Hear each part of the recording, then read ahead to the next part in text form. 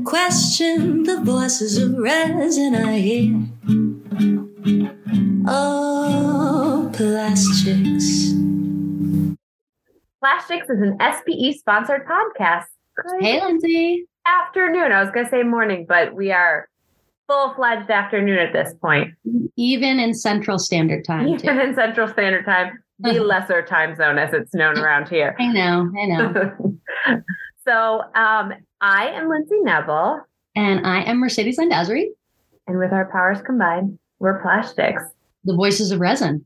I thought you were going to join me, so you threw me off for a second. I wasn't sure about the we're time. feeling it. Okay. Yeah, I liked it. Yeah. Never nailing it. Never nailing it, and always a surprise. You know what? I think that makes it interesting. Keep it different every time, like Chipotle. We're just like, we are similar, but not always the same. We're going to give you some guac or all the guac. You don't know.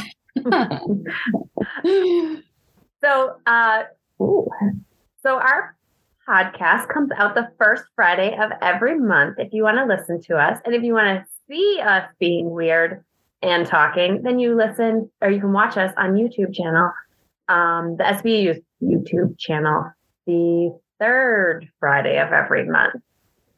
And that YouTube handle is just the number 4 and SPE. Yes. You can also find the website 4spe.org. Yes.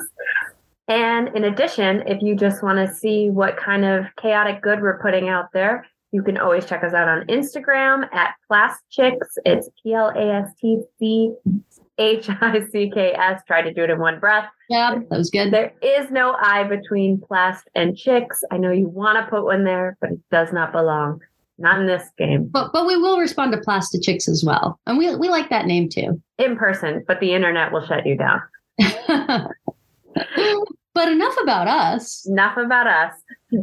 Today we have a really esteemed guest. We kind of feel honored that he was even willing to join us today. We have Ed Hall, the president and CEO of Bear Locker. Hi, Ed. Hey, how you doing? Thank you, Lindsay, and thank you, Mercedes, for giving me a chance to join. I'm excited about being part of this, and hopefully we've got some messages, I guess, to share with our industry. Yes, we have a lot of messages, a lot we want to talk to you about. So before we jump into kind of the meat and potatoes, can you give us just a quick rundown of Bear Locker for our friends who maybe aren't in the industry or are industry adjacent? Yeah, so Bear Locker USA is part of group companies of Bear Locker GmbH, based in Germany. We have a family that's shareholders of the company. We operate as local entities in our specific regions globally. Here in the U.S., we have 2 sites. We have a Dover, Ohio site for our liquid stabilizers and a Cincinnati site for solid additives. And our additives are used in plastics. We like to use the tagline, we bring character to plastics. Without materials like ours, plastics aren't usable. So that's a little bit of our business. This year in 2023, this is our 200th anniversary. So later this year, we're going to have a birthday party to celebrate that. And we're currently in, I wouldn't say a transition. We're moving our business to more focus on sustainability globally, and becoming more than an additives company, but to also become a service company. How can we help you, achieve your objectives in sustainability and recycling? So that's kind of who we are and where we're hoping to go. Wow. So Bear Locker got its start not too long after the United States declared independence. Yeah, that's right. Yeah, we started out as a sulfuric acid business, and then transitioned multiple times, got into waxes, got into soaps for your body, and then converted those soaps into metal soaps, which are used as lubricants and stabilizers and plastics. And it all went from there. So we've been here. So like Abraham Lincoln, it's about Bear Locker. Possibility that he used your products. He probably looked us up somewhere to see if we could help him with his plastic problems. Yeah. Oh, good old Abe, always investigating. That's right. So you're currently the CEO and president of Bearlocker, but tell us more about your background in the plastics industry, your history. Yeah, so I'm a mechanical engineer by training. I started out with Hitachi, an automotive division based in Harrodsburg, Kentucky. I graduated from the University of Kentucky.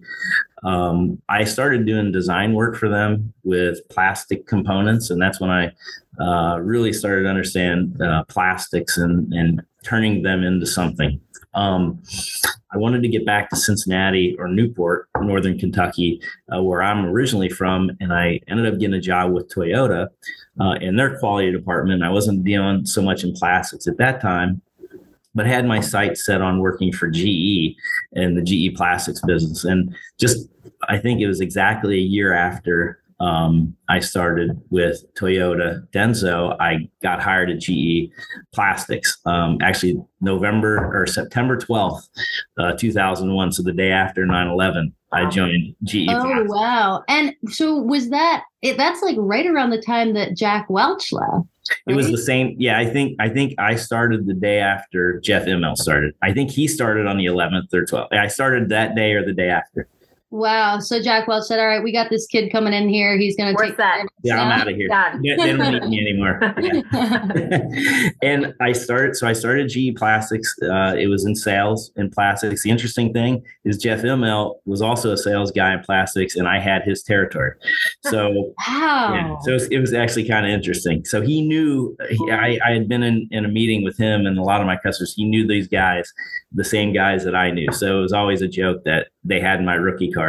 But little did they know I actually would become a president somewhere. So so I enjoyed my time there, and then went ahead and got a call from Bearlocker in additives. I had no clue what they did.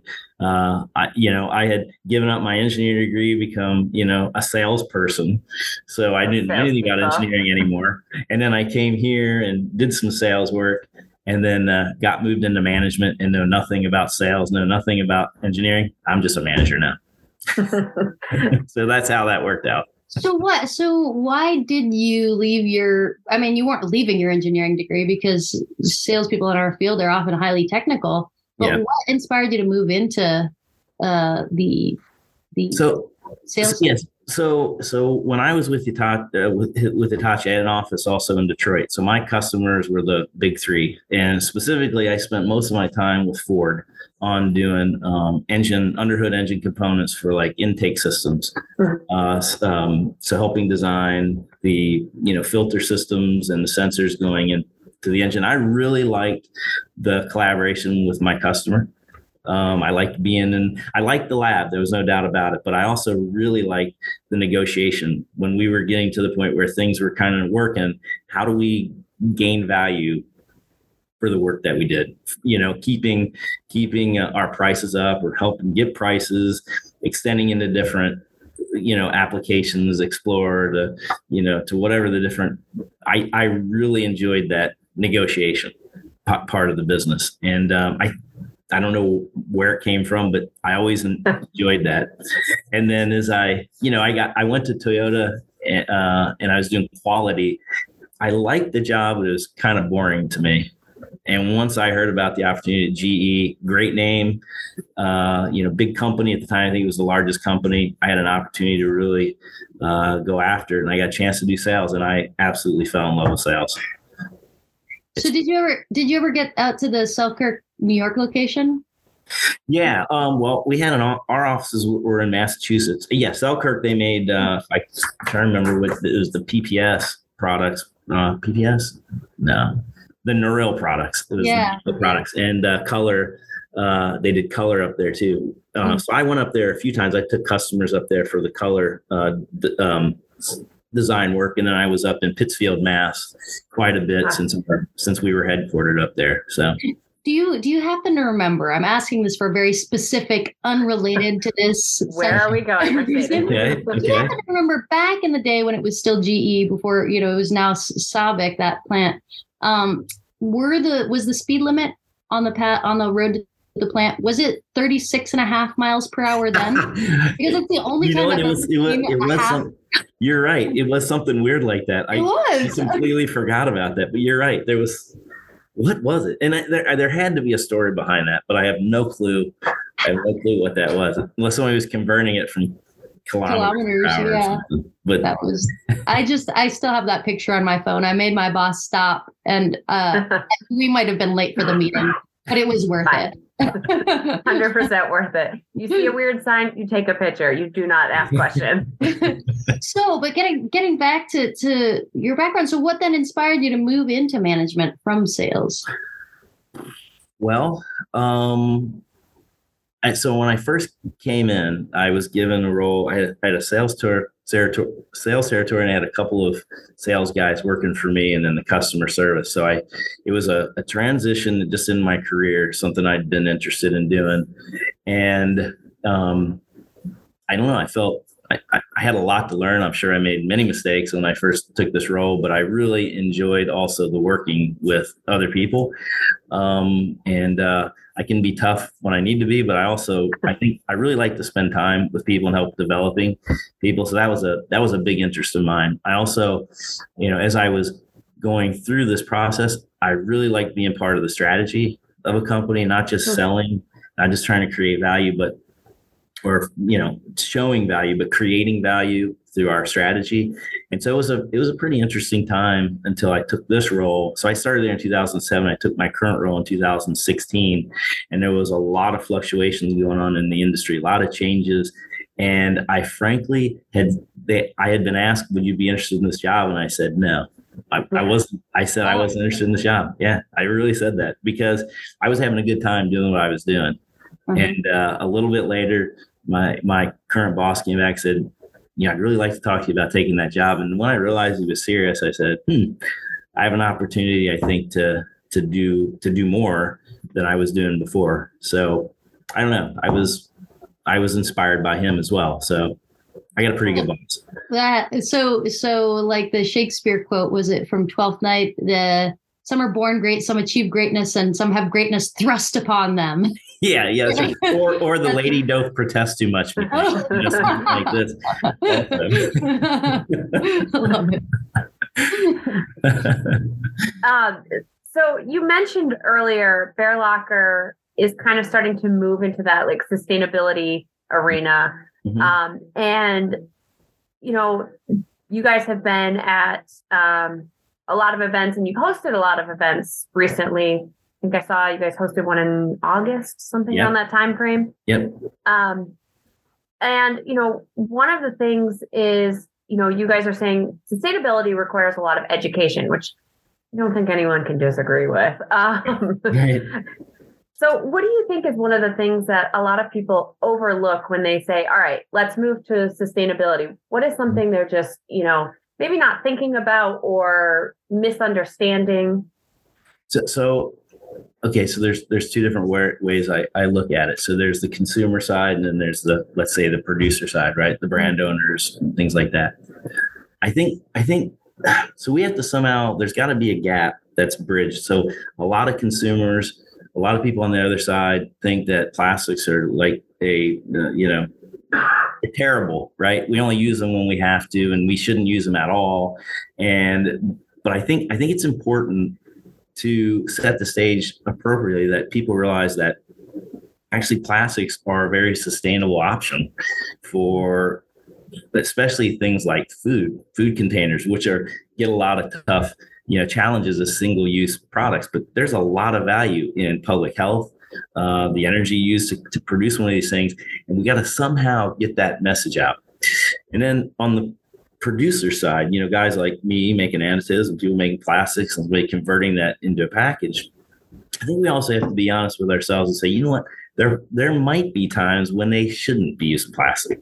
Maybe we are good salespeople and we're convincing somebody that they should be using plastic. I think we need to be honest with ourselves and say, at what point do we say, all right, you know what? We shouldn't probably use plastics here, whether it's glass or cardboard or paper. There are times if we're really committed to sustainability, we have to be honest about that and say, and even as a pragmatic perspective, somebody that may not like that, in the industry say, okay, at least be pragmatic about it and say, all right, fine. I'm going to not, this isn't the hill I'm going to die on. right? Mhm. So I think we have to be, I don't know, we have to somehow come to an agreement that there's good, and then sometimes it's like, well, we shouldn't probably do this anyway. Be honest with society, be transparent. That really comes in as a matter of integrity for me. And people want to do business with honest and people, that have high integrity. And I think as a plastics industry, we have a part to play in building that. Mm-hmm. Absolutely. Very well said. So Ed, your mantra for one of your recent recycling summits was teach, learn, and collaborate. Yep. Why do you think it's so important to have this approach in our industry? Well, I've been using TLC, since August when we first bringing everybody together, and why I started that why I thought of that in the first place is we do a PVC technical summit in the spring. We've done that now for 5 or 6 years, and we started this summit for recycling that we did in August. We're going to probably do it again this coming year. And one of the things that's really hard for a company was, I got salespeople there, I got technical people there, I got managers there, and I got to tell everybody, I got to remind them, this is not a sales pitch, right? We're not bringing people in here to sell them on our additives. I don't care what they buy, who they buy it from. This is about learning, right? This is what it is. And it occurred to me, I might have already been kind of given in that speech when it popped in my head. Your job while people are here are to teach them, learn something from them, and collaborate with them.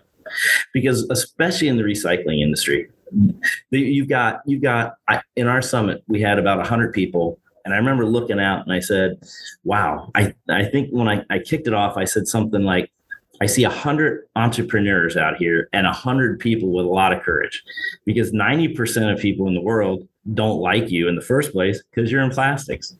And of that, 90% of the people in plastics don't like you because you're recycling. I said, so there is a group of very courageous entrepreneurs in this room.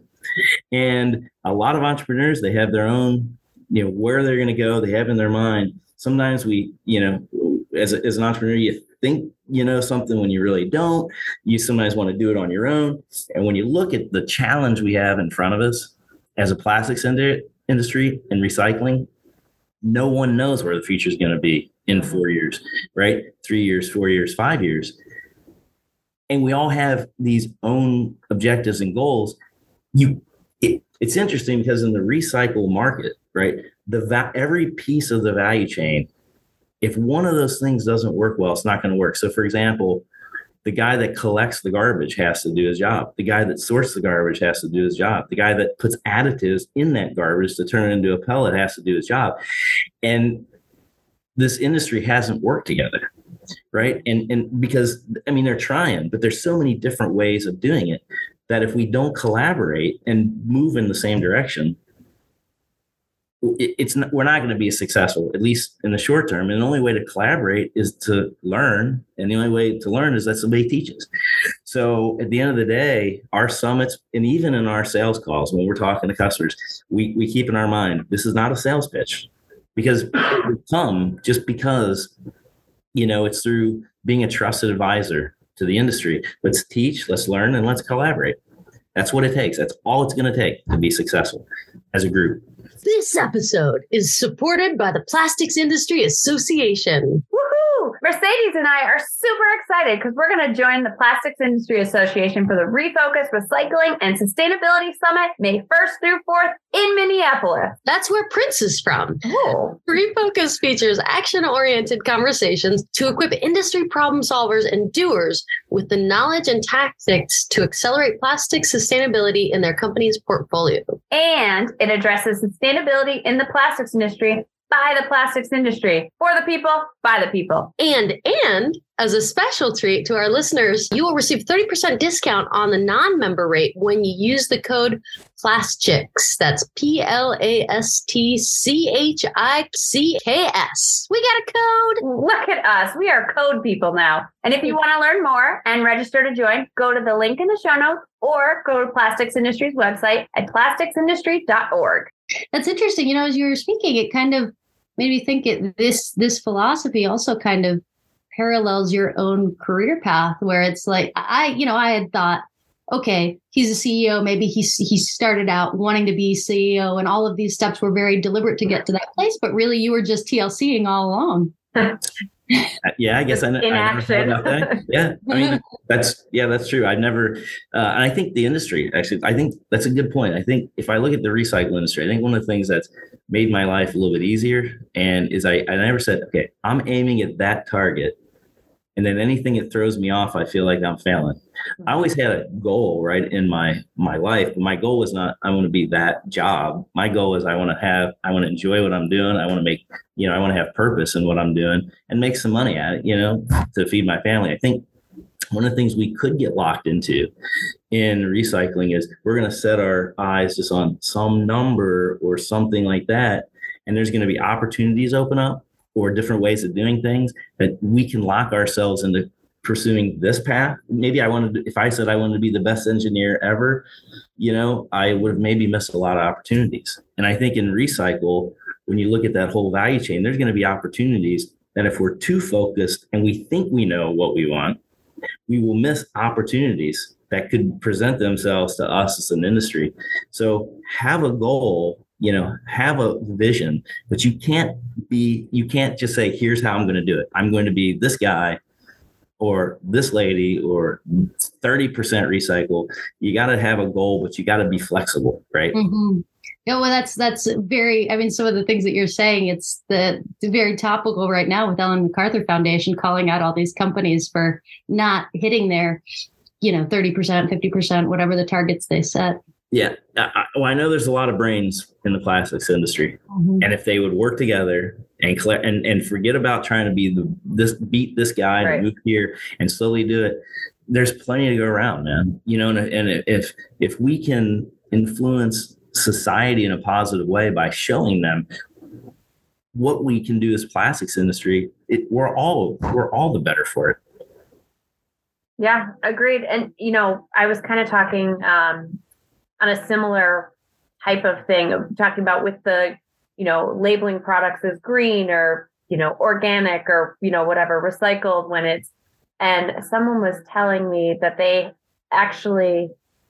was like a certain percentage, their company had to put a certain percentage of products labeled as green. And at one point they were just like, it's bottom of the barrel definition of green just to say they're doing green. And yeah. I think that's a really good example of like, you're just trying to hit the target. You're not necessarily getting the goal. Yeah. And nobody's going to, and if we're all fighting for that pound. So one of the things I've looked at, and I've said this, so because we haven't collaborated well, right? And we still have so much to learn. I'm sure people are going to solve these problems and think about them. The amount of recycled materials that we can use, recycled plastic, is very, very is very narrow, because there are maybe things that additives are going to be able to help out. Maybe different processes are going to be able to help out. But we've actually locked ourselves into recycled plastics, which most people would think is garbage, has become so valued because of the targets we've set, but the supply is so narrow because we haven't worked on the technical solutions, or maybe the recovery or the right solutions to use them. We now have this special additive that costs so much money. It's like gold. If we just stop and work together to somehow broaden that what's available or how we can turn it into something usable, we're going to win. And again, nobody can do it on their own. And with the temperature in society as far as plastics, in some cases, we were going to say, okay, this is what we look like. My poison tastes better than your poison. Right? Right. Until we get together and teach people that these are vitamins, not poisons.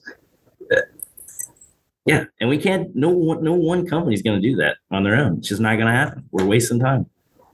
Yeah, and I think a lot of what you're discussing within, the sustainability about kind of being all of our responsibility feeds into something else you mentioned, which was your Bearlockers Code of Ethics. Mm-hmm. Can you kind of touch on what that is? And, obviously it through what you've said already, it kind of kind of shows itself. But can you just kind of go into more detail on that? Yeah, so we have three pillars, or really three foundations for our code of ethics. That's respect, integrity, and excellence. And I'm pretty proud of my team in that they know, everybody here knows, 105 people in Cincinnati site knows respect, integrity, and excellence is what we're here for. And there was an event recently, which I think how we got connected, with someone who showed a very, very severe disrespect for one of my teammates, and she happened to be a female. And comments that I got back from people that were at this event said, there was kind of a hint of misogynistic behavior, things that they said on the side, or things that maybe not directly said, but had this presence of things that may not have happened if it was a guy standing up there. Now, those are opinions. I wasn't there, but I took that and I said, okay, whether it's true, whether it's not true, in this particular case, I've seen it myself. I have seen it myself. And when you talk about, all these things come together, because to me, it was almost an element of how we're treating each other in the industry. I have two daughters, and I've seen people treat them not the way that I feel like they should be treated. They've told me they're afraid that they're not going to be treated that way. And now I have people saying that someone from my team was treated like that. And it made me very emotional, very upset. I got in touch with SPE, and SPE did a great job in helping resolve this. But at the end of the day, so if we have people that want to trust us as an organization, but we can't even trust each other, and we're not showing respect for each other, why would anybody in the world have respect for us? Again, before you even get to collaboration, you have to have respect. You're not going to collaborate with anybody you don't respect, right? Yeah, and, not in a meaningful way. Yeah, and I still actually get a little choked up by this, that that someone treated someone like that up on stage with disrespect, that especially a young person new in their career who's standing up there to teach other people. That's her job, was teaching an introductory course on plastics and additives to people coming out of college, and they witnessed this. And I can only imagine somebody went home and was like, I don't want to be part of that. I don't want to be part of that. And exactly, I think that's, one of the things that the industry really needs to take to heart is, the respect for each other. And there's a lot of times we start to talk about, who's going to be in this industry. We're starting to look for, the younger generations interested in joining this industry.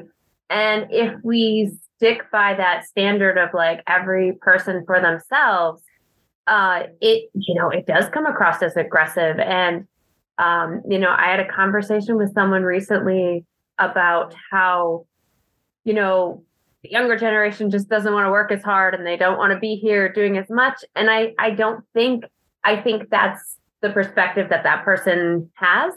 But, I said, coming from the opposite end of it, I think we've seen people work really hard and then say, hey, I wanted more time with my family. I wanted to be able to do something I love, have a passion for it, but also be with the people I love. Yeah. And I think sometimes we assume it has to be one or the other.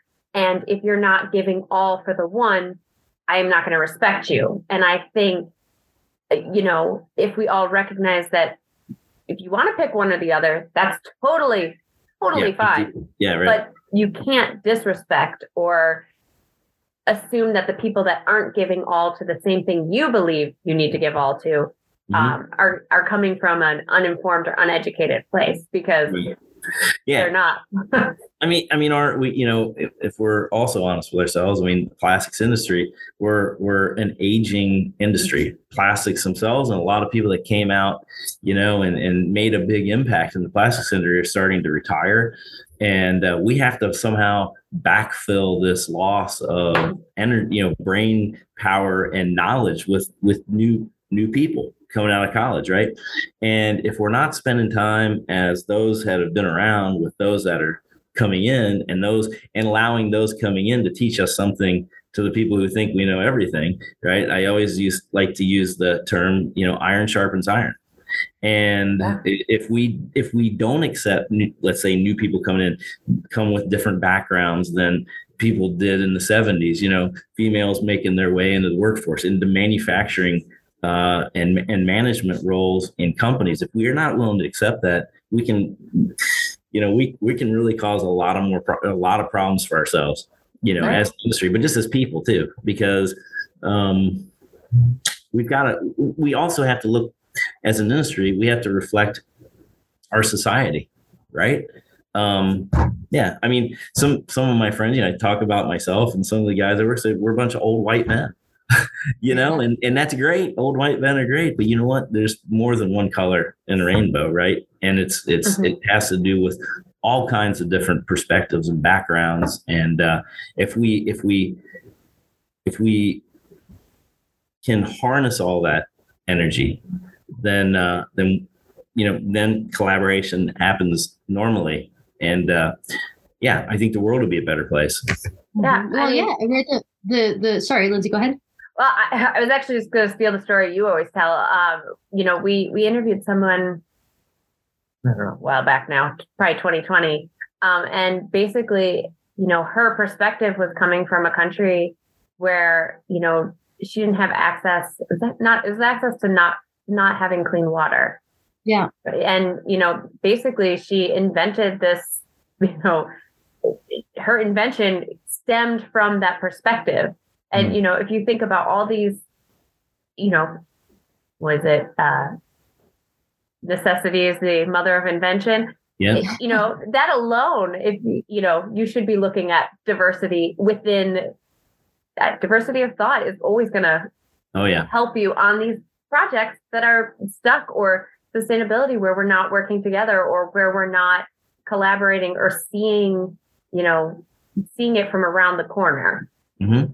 Yep. And when you get, again, you've got to reflect your society, because, what was, our core beliefs at Bear Locker: respect, integrity, and excellence. So it's not going to change, but around us, the world changes. Mm-hmm. Right. And so what's important today may not be what's important tomorrow, as far as societal, but if we're not listening to the people coming up, here's what society looks like from a different vantage point than yours, as a 50-year-old man, our vantage point is different than yours, right? Mm-hmm. And we have to be able to hear those things. And there's going to be ideas. Necessity is a mother invention.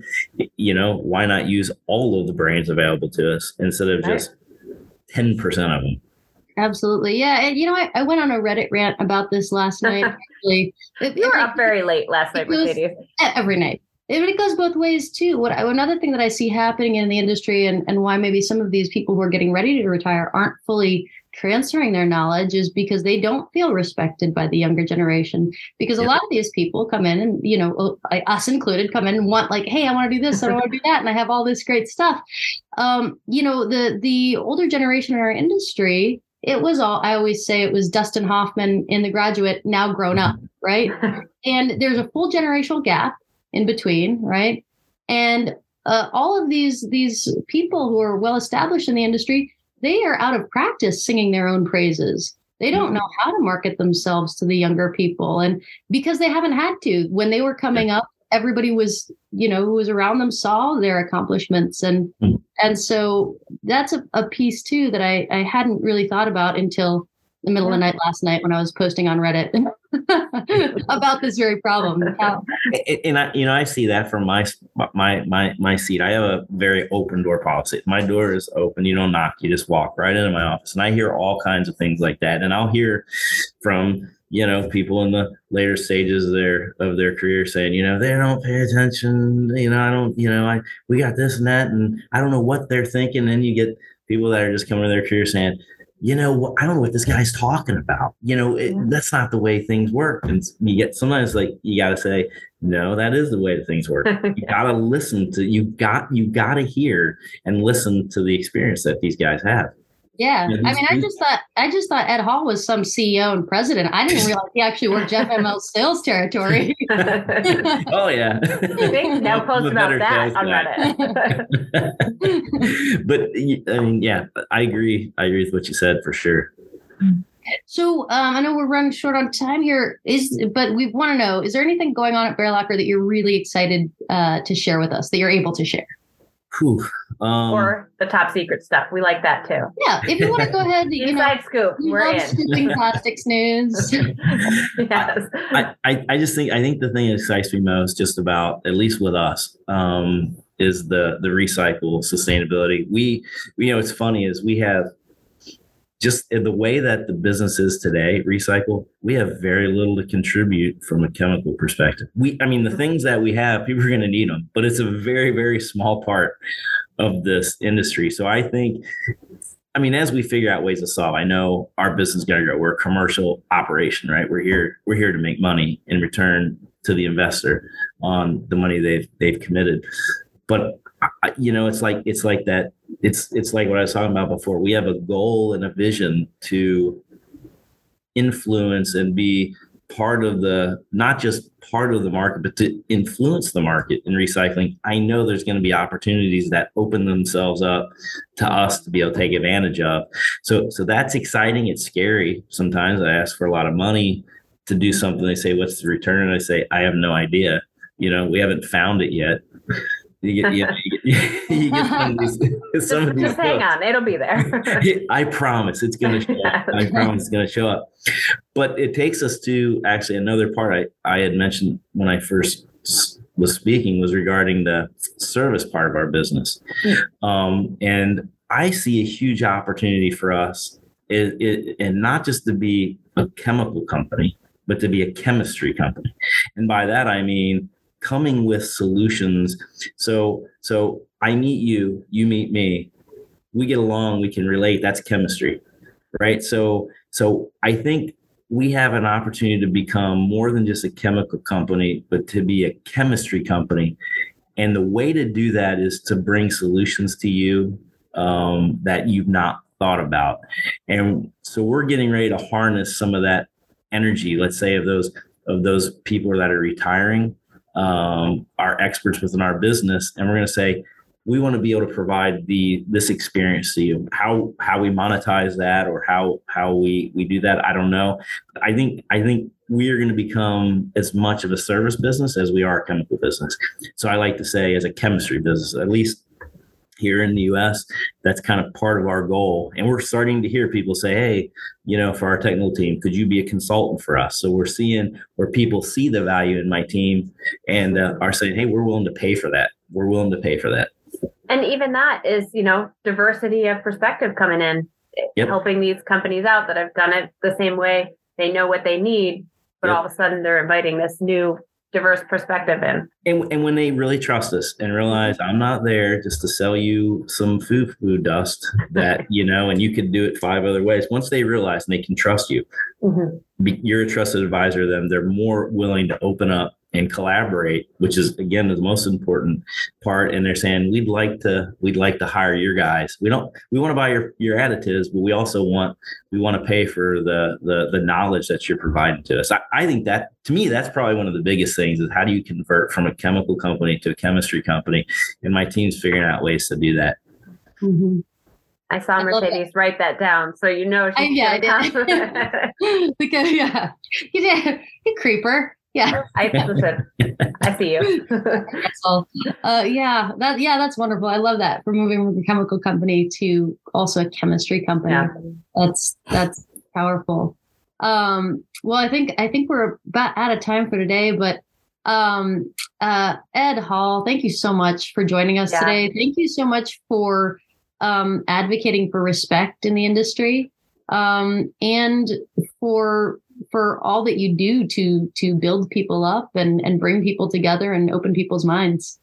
I appreciate it. Thank you. Thanks for taking the time to so much. Hear me out. Thank you. This episode is supported by the Plastics Industry Association. Woohoo! Mercedes and I are super excited because we're going to join the Plastics Industry Association for the Refocus Recycling and Sustainability Summit, May 1st through 4th in Minneapolis. That's where Prince is from. Oh. Refocus features action-oriented conversations to equip industry problem solvers and doers with the knowledge and tactics to accelerate plastic sustainability in their company's portfolio. And it addresses sustainability in the plastics industry by the plastics industry. For the people, by the people. And as a special treat to our listeners, you will receive 30% discount on the non-member rate when you use the code PLASTCHICS. That's PLASTCHICKS.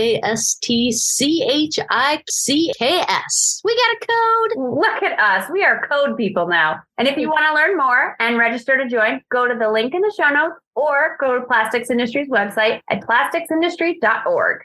Hey, thanks so much for listening to Plastics. New episodes appear on the first Friday of every month. So either follow or subscribe to get those new episodes ASAP. Plastics, the Voices of Resin, is a plastics podcast sponsored by SPE, Inspiring Plastics Professionals. If you want to find out more about SPE, please visit SPE.org. Oh, plastics.